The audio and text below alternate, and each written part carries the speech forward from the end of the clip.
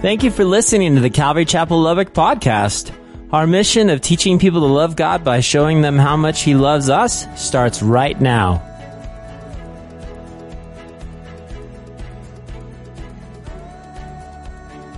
Okay, church, last week, guys, we learned, some very important lessons about Lot. You guys remember who Lot was, right? Lot was Abram's nephew. Okay, Abram's nephew. Lot's father had died, and Uncle Abram took Lot as his own son, kind of took him in the journey. And so they journeyed together, if you recall, they journeyed together all the way from Ur of Chaldees up to Haran. Haran, he was just with Abram all the way down to Egypt, right? Well, now he's back with him in the land of Canaan, right? Well, you guys know the story, right? As God blessed and prospered Abram, God blessed and prospered Lot. As Abram began to be blessed, he said, "Here, Lot, take some." And what happened was now the land was not able to support them. Okay, so they go to each other lovingly and they say, "Listen, there's a quarrel between our herdsmen and your herdsmen, and what do you think we're going to do?" And he says, "Listen, let's just separate. You're a grown man. You're following the Lord." And here's what we learned, guys. If you recall, we learned about Lot that unfortunately Lot took 7, if you will, downward steps that actually led him to Sodom. He was not supposed to go to Sodom. He wasn't supposed to, but now he's got 7. You go, well, what were they? What can we learn? Well, the first thing we need to learn is that Sodom is a type of the world. It's a type of the world. And we find Lot in a very, very dark place. And the reason I say that is because we find so many Christians in a dark place. You see, they're supposed to be walking in the light, and somehow they end up in a dark place, and we can learn from Lot. And you go, what were they? Well, the very first thing that we learned from Lot, his very first downward step was this. What was that, Ben? That Lot began to walk by sight and not by faith. You see, he says, okay, where are you going to go? And he sees the plain of Jordan. There is water. It was beautiful. He says, it looks like the garden of the Lord. And that was awesome. But the problem is, sight alone, listen to me, can be deceiving if we don't inquire of the Lord. That's how, think about it. Sight alone, you go, what do you mean? Well, maybe the job they offer you is lucrative. Maybe the job is like, wow, all this money and everything, but we don't inquire of the Lord, and it's not the job for us. We're unhappy. I don't want the job. Sight alone. And so that's the first thing. He didn't inquire of the Lord. Guys, think about this. He didn't inquire. And you go, well, Ben, you said that Lot began to walk by sight and not by faith. How does that apply to me? Well, here's what we talked about. What does walking by faith really mean? Well, if you're taking note, you can jot this down. First and foremost, walking by faith requires tremendous courage and strength. That's the first thing. Tremendous courage and strength, right? Because you just don't go, hey, you need to walk by faith. It takes courage. It takes strength. Why? Because think about it. Number 2, walking by faith means you must be willing to be misunderstood and even abandoned. I feel like God wants me. Well, okay, I don't know. And walking by faith also means, number 3, it means that you must be willing to give up any control. Come on, somebody. You thought you had. You give it up. Because walking by faith means, God, I am no longer in control. You're in control of my life. And number 4, walking by faith means you must be willing to look like a complete fool. Isn't that the truth?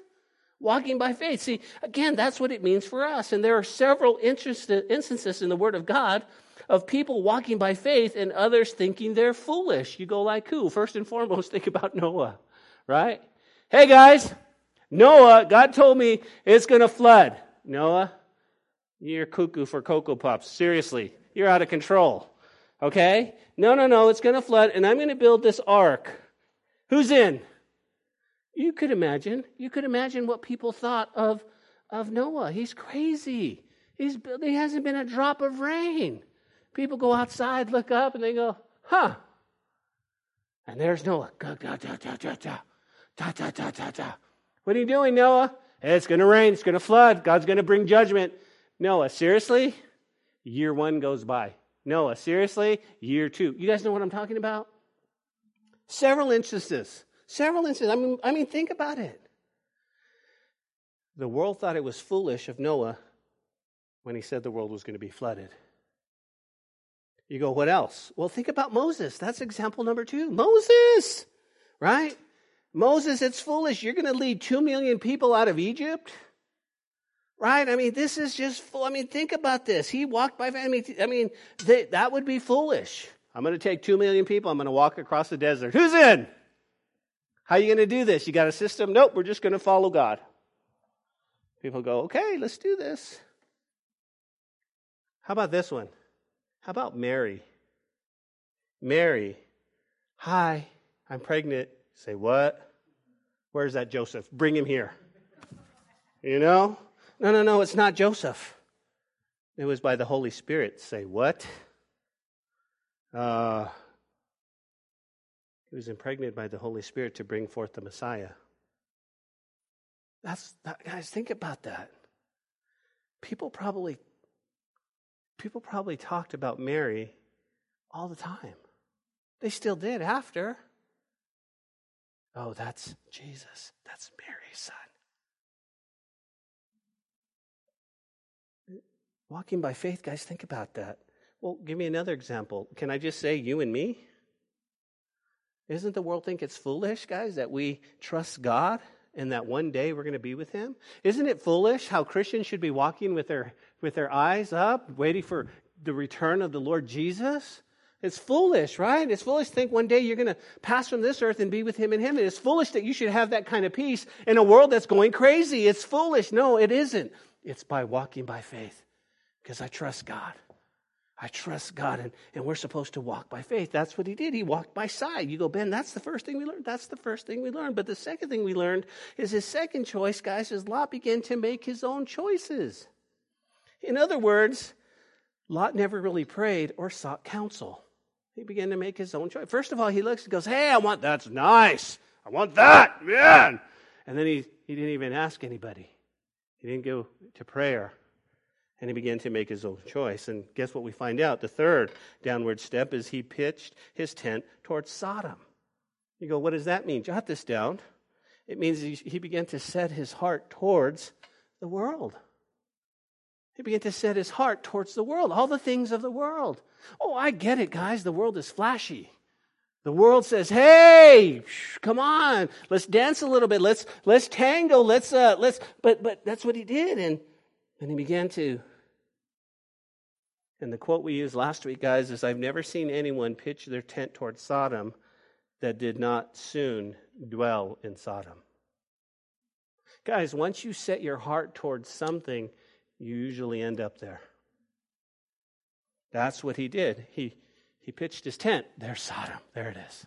I won't go there. I won't go there. But there it is. There it is. There it is. Woo. Man, look at the people going in. Huh. Maybe if I get a little, no, I'm good. I'm good. Sweetie, what do you think about some? Hey, you want to go out tonight? You want to go on a date? Maybe we could go over to, you want to check out Sodom? I heard there's a great Mexican restaurant there. What do you think? Sweetie, no, sweetie. We're not, Sodom, that's the world. There's just so much immorality there, right? What happens next, guys? He pitched his heart. And the fourth downward step is now we see Lot sitting at the gate. You see, the Sodomites vote him into the city council. It wasn't just a pass-through. Listen to me. He was part of the infrastructure. He was now a judge at the gate. You see, it doesn't take long when you set your heart towards Sodom that eventually you're going to be in Sodom. Guys, listen to me. Listen, here's the application. When you set your heart towards the world, it won't be long, then you're back in the world. Number 5, we learned the fifth downward step is that Lot lost his moral compass. And he did something that no dad should ever do, if you recall, right? The men of Sodom came pounding at the door. Pow, pow, pow, pow, pow. Bring us those men that we may know him carnally. He goes, no, my brothers, don't do this. Let me give you my 2 daughters. He was going to sacrifice his daughters to the men of Sodom. He lost his moral compass. Somehow, this is what happens when you pitch your tent towards Sodom. And then the next thing you know, and you're sitting at the gates and you're being a judge. And then the next thing you know, you've lost your moral compass. You ask the question, how did this happen? Because a lot of times you can take Lot out of Egypt, but you cannot take Egypt out of Lot. Listen to me, a lot of times you can take us out of the world, but they have a harder time taking the world out of us. That's what happened. And you go, what happened after that? Well, if you recall, remember this, the sixth step, Lot blew his testimony. He blew his testimony. In Genesis chapter 19, verse 14, listen to this. It said, Lot went out, spoke to his sons-in-law who had married his daughters and said, get out of this place, for the Lord will destroy this city. But to his sons-in-law, he seemed to be joking. He blew his testimony, guys. His testimony. There was severe consequences coming to Sodom, and his sons-in-law. Good one, Dad. Judgment, please. Come on. No, son, seriously, come on. Listen. We blew our testimony. He blew his testimony. Nobody really believed him. He wasn't serious about the things of God. Listen, let me just say this. Life is crazy, amen? And we can be crazy about a lot of stuff, and we can laugh and we can joke, but we should always be serious about the things of God. Because here's the thing. I've got a reputation and I've got a testimony, and my reputation is what others think of me because of me, but a testimony is what other people think of God because of me. And I don't want to blow my testimony. I want them to go, he's serious about God. The dude's crazy, but he's serious about the things of God. That's what we want. And he blew it. And you go, well, what was the seventh downward step? Guess where he ended up? He ended up in Zoar. Zoar means insignificant. He lived a life that was insignificant. And that's what happened. Well, tonight, guys, we say goodbye to Lot. The focus now shifts back to Abram. Now, the reason I bring up Lot's downward steps is to contrast that with a little bit of Abram, okay? But before we say goodbye to Lot, at least for tonight, why? Because he's going to show up next week in chapter 14. Let me offer some encouragement for us, okay? You ready? Could we agree that Lot made a lot of mistakes? You go, yeah, I mean, seriously, dude, he first pitched his tent, he didn't ask God, he didn't seek counsel, and now he's at the gate, and his moral compass is out of control, and he blew his testimony, and he ends up in insignificance. Could we agree that he lost, that basically he made a lot of mistakes? We can agree. Amen. I think in the world's eyes, he would be considered what? A huge mess, a loser, right? Broken. He just blew it. Oh, what a crazy guy. In Christians' eyes, how do you think they would see him? Well, they would judge him, and they would think he would be considered a hypocrite. You say one thing, Lot, but you do another. Wait, Lot, you're not supposed to be here. You're supposed to be here. What are you doing in Sodom? So you got two different views. You got the world looking at him going, what a mess up. What a mess up. And you got the Christians going, see? Lot, if you just read the Bible like me, you wouldn't end up in Sodom. Think about this, though. Think about this. But because of Jesus, we can and we do mess up at times, but see, God still considers us saved and righteous. He still does. You go, like, what do you mean? Think about what Peter said about Lot. Peter, in 2 Peter chapter 2, 7 and 8 says this, but God also rescued Lot out of Sodom. Why? Because he was a righteous man. The Bible still calls him righteous. Time out. Hold the phone. Are you serious? He did messed up here. He messed up there. He's sitting there, and now he's in the council. I mean, that's more than a mess up, but the Bible still calls him righteous. Why? Because it says that he was sick of the shameful immorality of the wicked people around him. Yes, Lot was a righteous man who was tormented in his soul by the wickedness he saw and he heard day after day. Keep this in mind, church. Lot was sick of the immorality. but he somehow got stuck in Sodom. He was sick of it. He was sick of it. His soul was saying, I mean, think about this, guys. Apply it to our lives, and you go, what do you mean? I believe there are times true believers will be sick of the world and its system, and yet sometimes they're still trapped by it. True believers are going, man, Lord, I don't want to do this anymore, man. But they can't get out. They can't get out. I know what I'll do. I'll go to church. But that's not enough. Why? Because notice what the Bible says, guys, and you got to write this down. Notice what the Bible says. Only God can rescue us from this world. That's what the Bible says. It says, but God also rescued Lot. You go, Pastor, what's your point? Here it is. Listen, pastors, I can't help you. All I can do is point you to the grace and the mercy of God, but God has to do the rescuing. God has to pull you out of that place where you're trapped. I've had so many times when I've sat across somebody and I give them the counsel and I pray with them and say, you need Jesus. And they get saved and they go right back into the world doing the things that they used to do. Why? Because I can't save them. Only Jesus can. I have to go to God and say, God, you need to rescue me. That's where the power comes from, when you go straight to God. Oh, gosh, we want to help, guys. We want to help. We want to do what we can. We want to come alongside a brother. We want to do life together. But in the end, it's God who rescues us. Would you agree? God rescues us. God rescues us. And that's what happened. God rescues us from this world. But I love that he still called Lot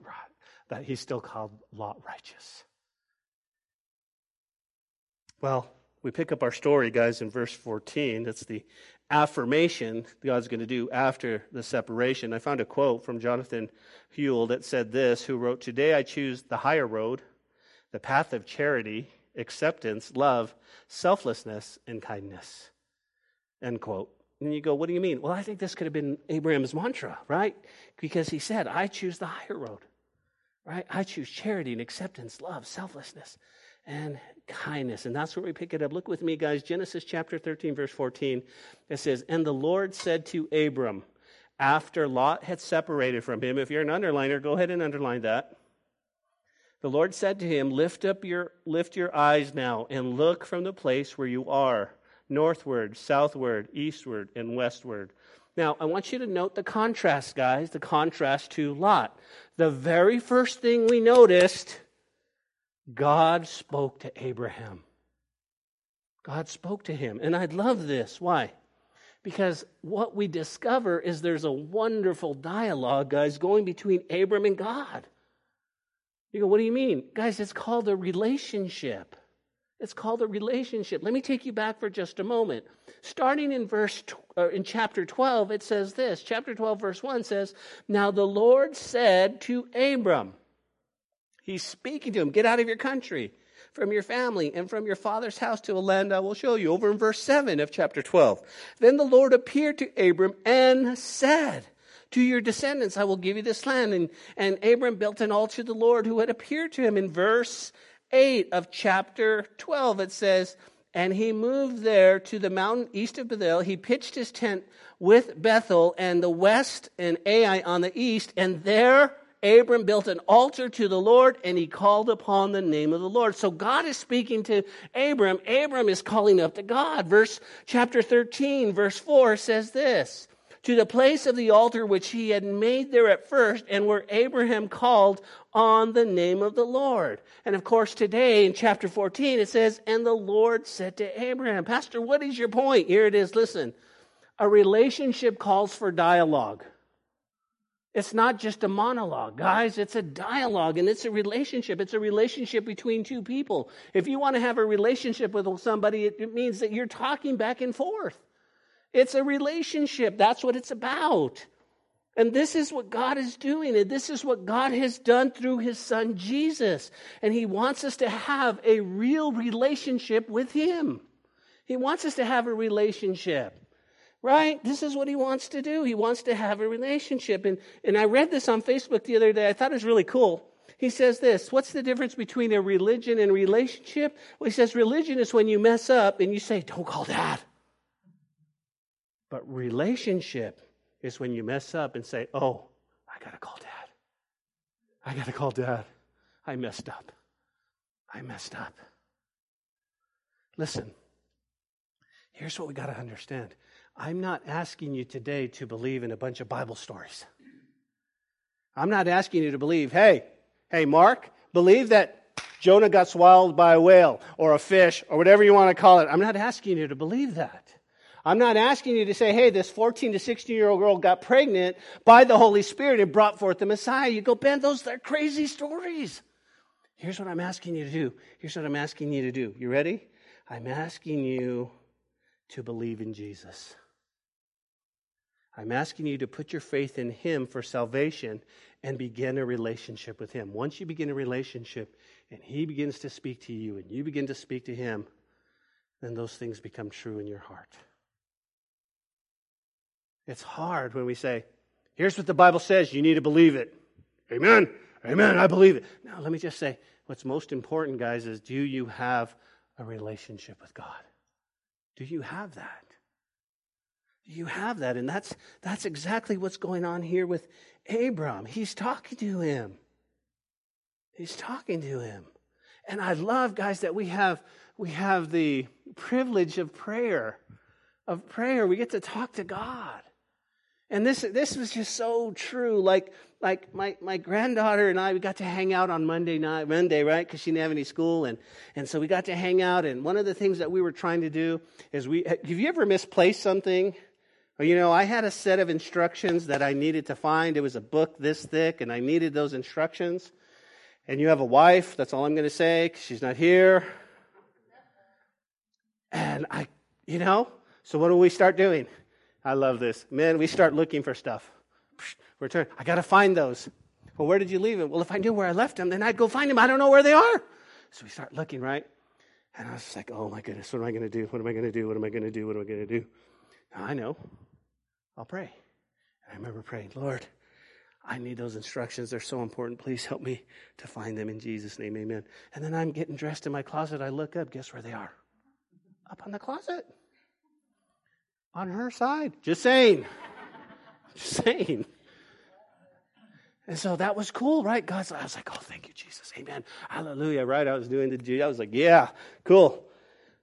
So then, later on the day, I said, okay, sweetie, we have to go to, I'm telling my grandbaby, we have to go to the storage, right? We need to go to the storage. We need to look and see what's there. We got to get ready to get out of that. And so I go and I look for the keys. I can't find the keys. Where are the keys to the storage? They're not hanging. They're supposed to be hanging. They're not hanging. They're not hanging, right? So I'm like, oh. So I was like, oh my goodness. So I said, well, maybe they're in the truck because that's where we were last. Maybe they're in the truck in the ashtray. So I take my baby and we go in the truck and we're just messing around and we're looking and they're not in there, right? They would have been pretty clear. And Nathalie drives up. She says, what are you guys doing? Oh, we're looking for the keys. I don't know where the keys are to the storage. She goes, well, have you checked on your dresser? And I said, you cleaned my dresser. I don't know where anything is on my dresser. You cleaned it. She's like, okay. So she just walks off. I grab Cordelia's hand. Lord Jesus, please, we need those keys. That would make life so much easier. And so, Lord, and I'm praying with her. As I'm praying, Nathalie's walking out. Guess what she has? The keys. She goes, they were right on your dresser. You just didn't look hard enough. No, but I had the privilege of asking God. And He answered me. And you know what? I got to be honest with you. That strengthened my faith. You go, it's just keys. It's just instructions. Yeah, but I got faith for the bigger stuff. I got faith. But you know what? It put faith in my grandbaby's heart. Did you see what God did? And I'm thinking about it, guys. That's exactly what a relationship does. I can talk to God and I can ask Him. And I could say, hey, Lord, could you direct me today? Could you direct me? It's so important. On Saturday, I had the privilege of doing a wedding up in Amarillo. And Nathalie and I had a late lunch. Before the wedding was like later on in the afternoon, like at 5. And so we had a lunch. And so we're sitting at the lunch and we kind of noticed that our waitress, she was saying some things, and we happened to overhear her and how someone had broke in and stolen all her stuff, and she just had a rough month. And so she came to our table, and I felt, you feel that in your heart, and the Lord's like, I want you to give her, I want you to bless her. And I'm like, looking at my wallet like this, going, God, are you serious? Is this all I have? I mean, Lord. He's like, I want you to bless her. And I'm like, okay. If that's you, Lord, because we tend to do that. And so I felt like the Lord wanted to do that. And I asked her name, and I said, listen, we overheard a little bit of what you've been through. We want you to know that we love you, and here's something for you. And I only ask that we can pray with you. And so Nathalie just prayed with her, and she's crying. And I never saw her after that. I don't know if the shift changed it or whatever, but I know that God, He directs us. How does that happen? It's a relationship. It's a relationship. I can talk to Him, He can talk to me. And that's what Abraham and God has, and that's what He wants of us. Well, back in our story, guys, the second thing we noticed, He says, lift your eyes now and look from the place where you are. Do you guys notice this? This is in contrast. You go, what's that? God is directing Abram. He tells him, you lift your eyes. You look. Abram had been inquiring of God through the journey, and now God directs his path. Do you guys see that? It applies just to us if you'll call out on His name. As a matter of fact, you guys know this, and if you know it, say it with me. It's Proverbs 3, 5, and 6 says this, trust in the Lord with all your heart and lean not on your own understanding. In all your ways acknowledge Him, and He will direct your path. We know that. We love that verse, but that's what He says. If you'll acknowledge God, He'll direct your paths.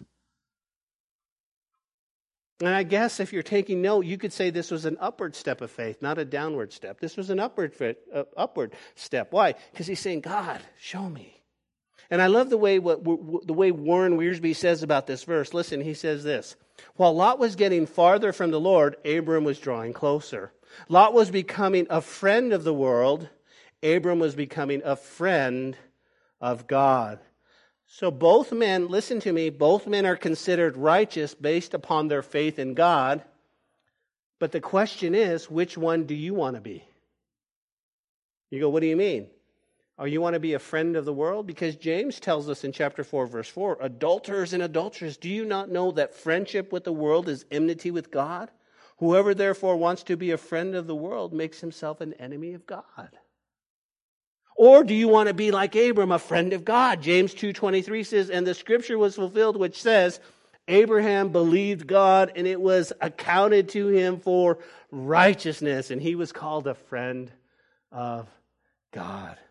A friend of God. Guys, think about it. They're both righteous because of God, but which one do you want to be? Pastor, I want to be a friend of God. I don't want to be a friend of the world. Well, it goes on. Notice, picking it up in the last part of the verse, it says, lift your eyes now and look from the place where you are, northward, southward, eastward, and westward. Verse 15 says, for all the land which you see, I give to you and your descendants forever. Forever, right? That's cool. Now, here's the thing. Listen, in contrast to Lot, what did Lot do? He claimed, listen to me guys, what he could see. Are y'all getting this? He claimed what he could see. I want the plain. Looks like Egypt. I want to go there. What did Abraham claim? Abraham claimed what God could see. What God could see. You could say it like this. You ready? Worldly people claim what they can see. I want this, I want that, I want her, I want him. Faith people claim what God can see, and He sees a lot farther than we do. You guys with me? Let me illustrate it this way. It was a young boy who went to a local store with his mother. The shop owner, a kindly man, passed him a large jar of suckers and invited him to help himself to a handful. Uncharacteristically, the boy held back. So the shop owner pulled out a handful for him. When outside, the boy's mother asked why he had suddenly been so shy and wouldn't take a handful of suckers when offered. The boy replied, because his hand is much bigger than mine. Isn't that the truth? Isn't that the truth? He says, God can see far better than you can. And God says, oh, look at the promise of God.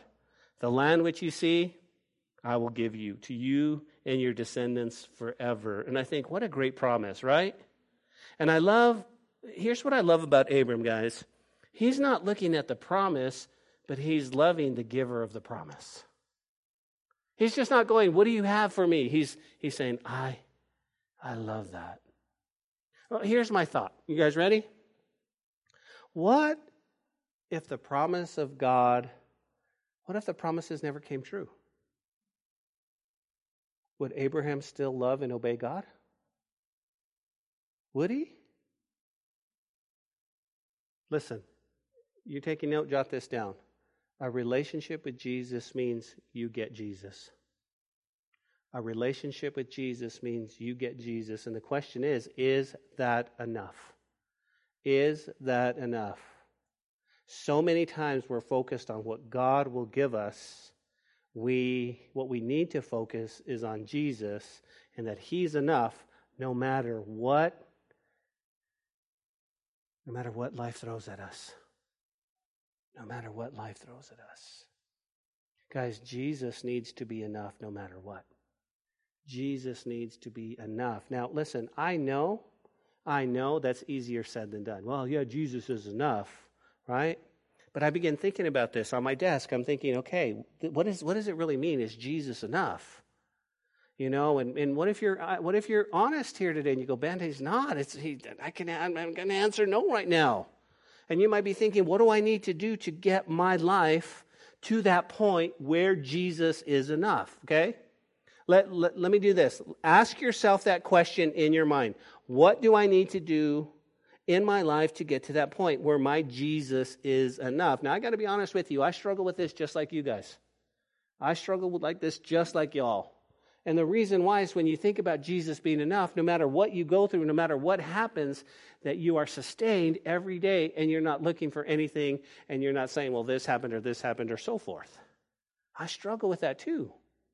But I go, what do I need to do? What do I need to do? Well, here's one thing we need to do. First and foremost, let us not equate growing closer to God by using distance. Let me just say that right off the bat. You go, Ben, I'm not sure I understand. Oftentimes we go, well, I want to get closer to God. Anybody ever use that phrase?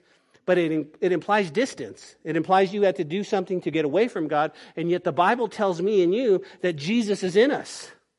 So we didn't walk away or get any farther from God. He's living in me. You go, well, then what's the issue? Well, the real issue is not distance. The real issue is maturity. It's growing in God. It's maturity. Jesus is enough when you and I grow in maturity with God. He's enough.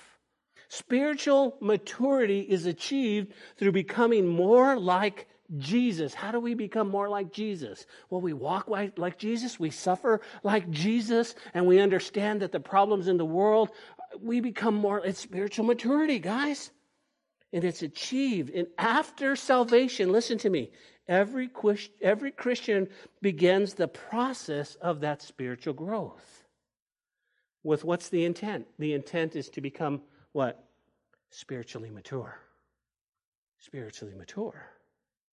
Listen to the way that Paul puts it in Philippians chapter 3, 12 through 14. Listen to this. In chapter 3, verse 12, he says, not that I have already attained or I'm already perfected, but I press on, that I may lay hold of that which Jesus Christ has also laid hold of me. Brethren, I do not count myself as to apprehended, but the one thing I do, forgetting those things which are behind and reaching forward to those things which are ahead, I press toward the goal for the prize of the upward call of God in Christ Jesus. In Christ Jesus. Like Paul, guys, we have to press continually toward a deeper knowledge of Christ. We have to keep pressing on. Listen to this. Christian maturity requires a radical reordering of one's priorities, changing over from pleasing self to pleasing God, and learning to obey God. Okay? I want you to jot this down. Because the key to spiritual maturity is consistency. Perseverance in doing those things we know that will bring us into a closer walk with God. You go, what do you mean? Let me explain it this way.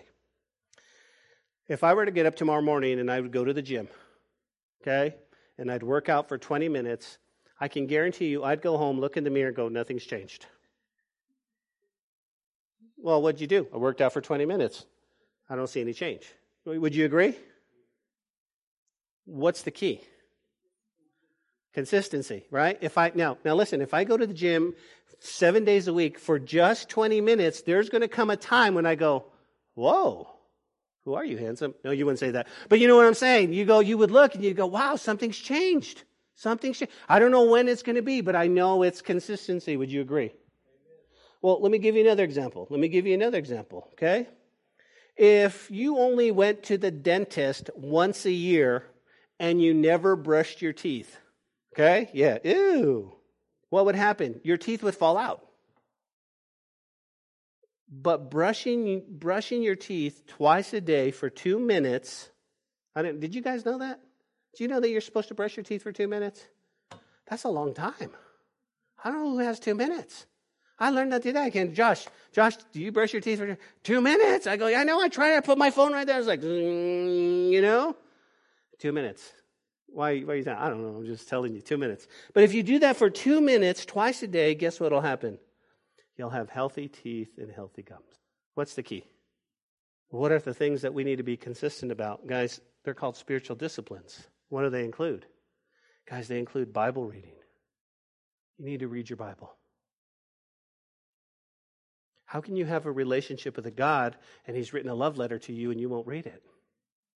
What's the second thing? You need to have Bible study. You need to dig deep. There are words in here, and I'm telling you, think about Sunday. Think about Sunday. We talked about the tunic. Wow. We talked about hyssop. Wow. You got to study this stuff, and you go, man, this stuff is amazing. This is awesome. So you got to read, you got to study. You go, what other disciplines? Guys, prayer. Oh, we got to do some serious talking about prayer. Why? Because a lot of our prayer lives are anemic.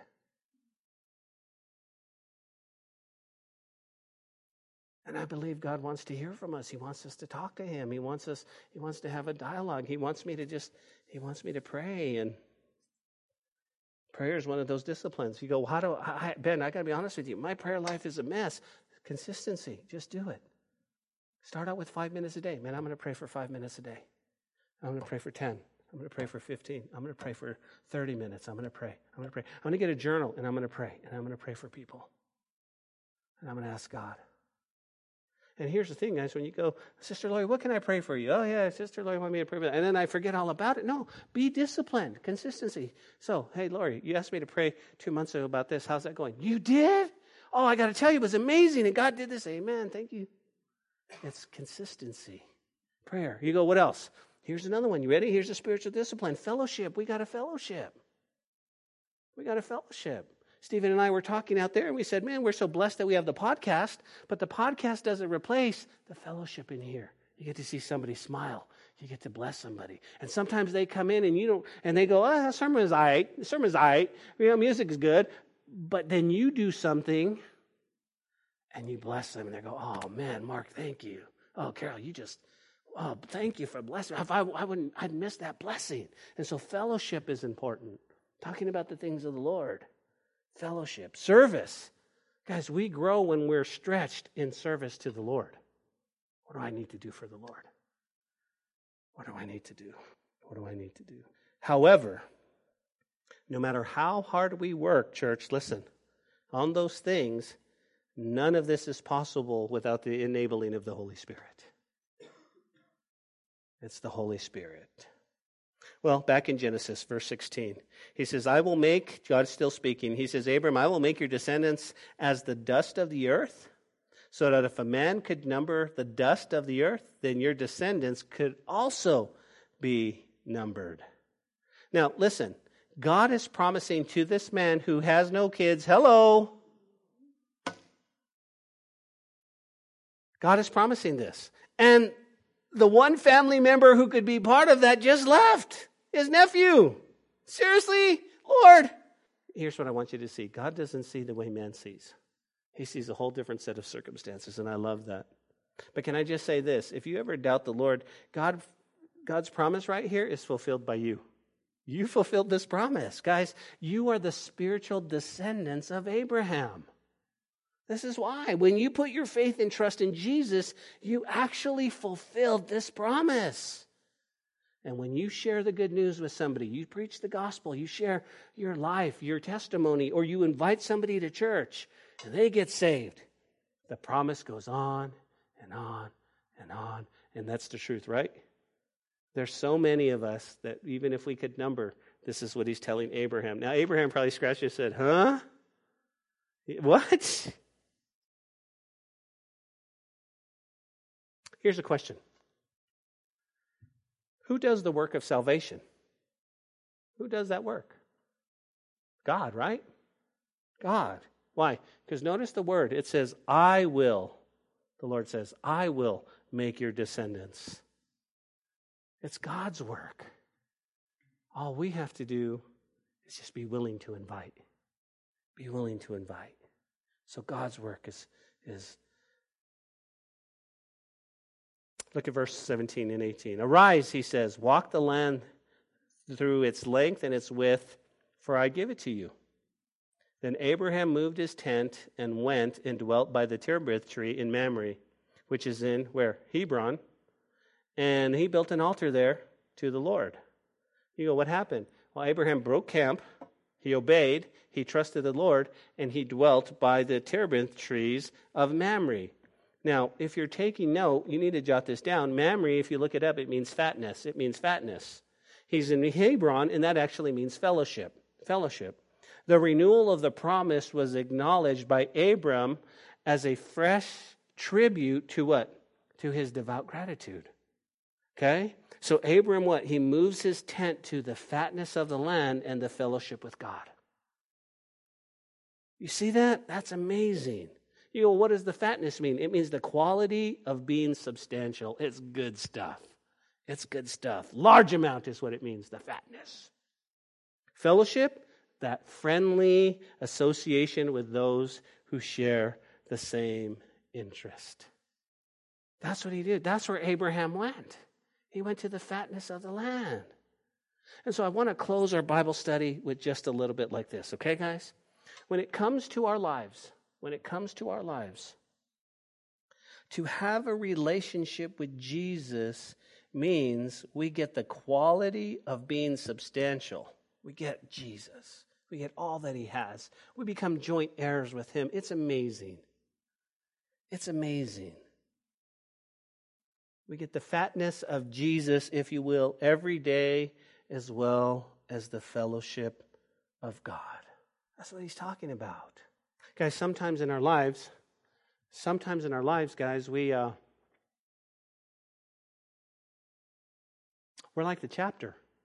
We're like chapter 13. You go, you lost me, dude. No. Here's how chapter 13 is broken up. It talks about Abram, and he talks about Lot separating, and then it focuses on Lot for a little bit, and then it comes back to the reaffirmation of what God had already called him to do. And in our lives, we feel that way. We feel like, man, I know God had a special calling in my life. I know he has a plan for me. I know it. And then you feel like you've got sidetracked by Lot. Something in your life is just like, man, I don't see God doing anything. I don't see him moving in my life. I don't know what to do. And then God comes and goes, hey, psst, psst. I've been here the whole time. I haven't forgot about you. I haven't withdrawn my call from your life. It's still right there. I just want to know that I'm with you. I want you to know that I'm with you. I haven't left you. And we do that, guys. We go, God, where are you? And he goes, I've been here the whole time. And I have so much more for you. And the world's going, hey, look at me. Look at me. I've got flashy stuff over here. Hey, worldly stuff, money, cars, possessions, all this stuff. And God's going, yeah, that's all going to burn. I've got so much more for you. Well, hold on time. God, listen. It's good to have money, right? It's good to have you got to pay bills, Lord. He's like, yeah, but you don't know. When you lead someone to Christ and you see the countenance change on their face and you see their spirit lifted up and you go, wow, something spiritual, something beautiful just happened. God used me to do that. No way. Wow. Money can't buy that. When you see people get in God's word, when you see people God's getting, and they begin to grow. They begin to grow. And you go, wow. Wow, Lord. When God called us to Lubbock, the one thing he said is that we want to see people live victoriously. We want to see people walking and growing in Jesus. We want to see the lost come. We want to see the lost come, and I want to see people saved. Okay. Oh, yeah, listen. The world calls out and says, hey, you can make a lot more money doing this. You can do this. You can do that. You can have trips and everything. And I say, no, but you know what? Listen. People were important to you, Jesus, and they're important to me. And I want to see God do an amazing thing. I want to see God do an amazing thing. And I get the fatness of Jesus, and I get the fellowship with God. I get that. Well, I may not have the trips or whatever, but I get God. And my life, and I pray yours, is that he's enough. And if he's not enough today, that you begin to grow in spiritual maturity where Jesus is enough. Where Jesus is enough. Our kids are going to grow up. Is Jesus enough? People we love are going to die. Is Jesus enough? If your wife wigs out or your husband wigs out, is Jesus enough? When they diagnosed my wife with breast cancer, after knowing my mom died of breast cancer and my sister died of lung cancer and so forth and so forth and so forth, is Jesus enough? He has to be. He has to be. And we need to do whatever it takes to grow to where Jesus is enough.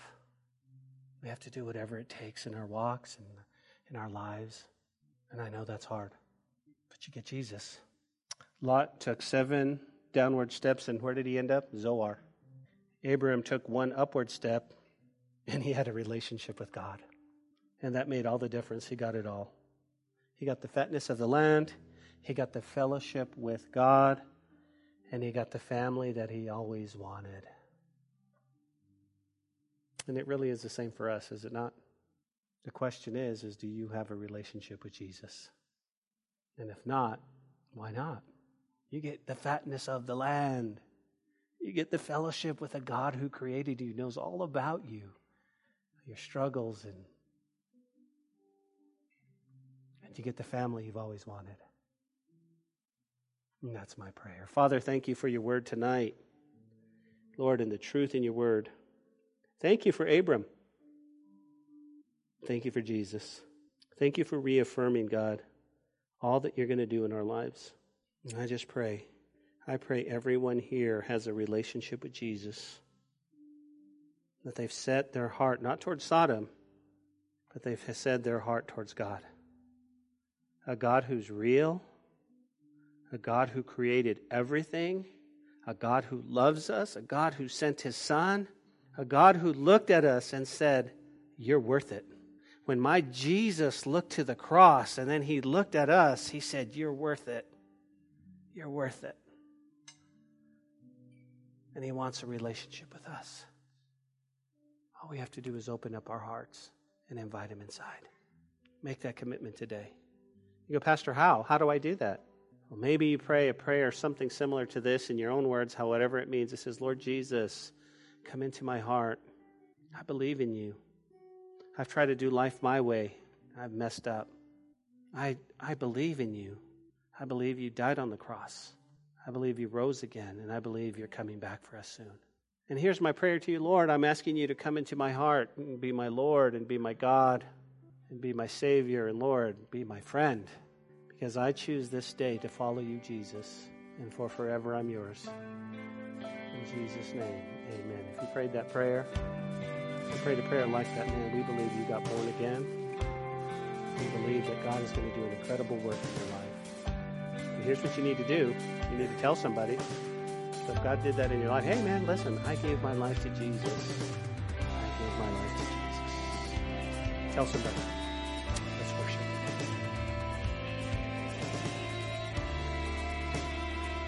Hey, this is Pastor Josh. I hope this message has encouraged you in your walk with Jesus. If it has, we would love to hear your story of how it has impacted you, or especially if you responded to the invitation to receive Jesus into your heart as your Lord and Savior. To get in touch or to receive more information, please contact us by phone at 806-799-2227 or send an email to calvarylubbock@hotmail.com. Again, that phone number is 806-799-2227. Also, if you want to partner with us financially to take the gospel to West Texas and the world, please click on the donate button on calvarychapellubbock.org. Thanks for listening to the podcast. May God richly bless you.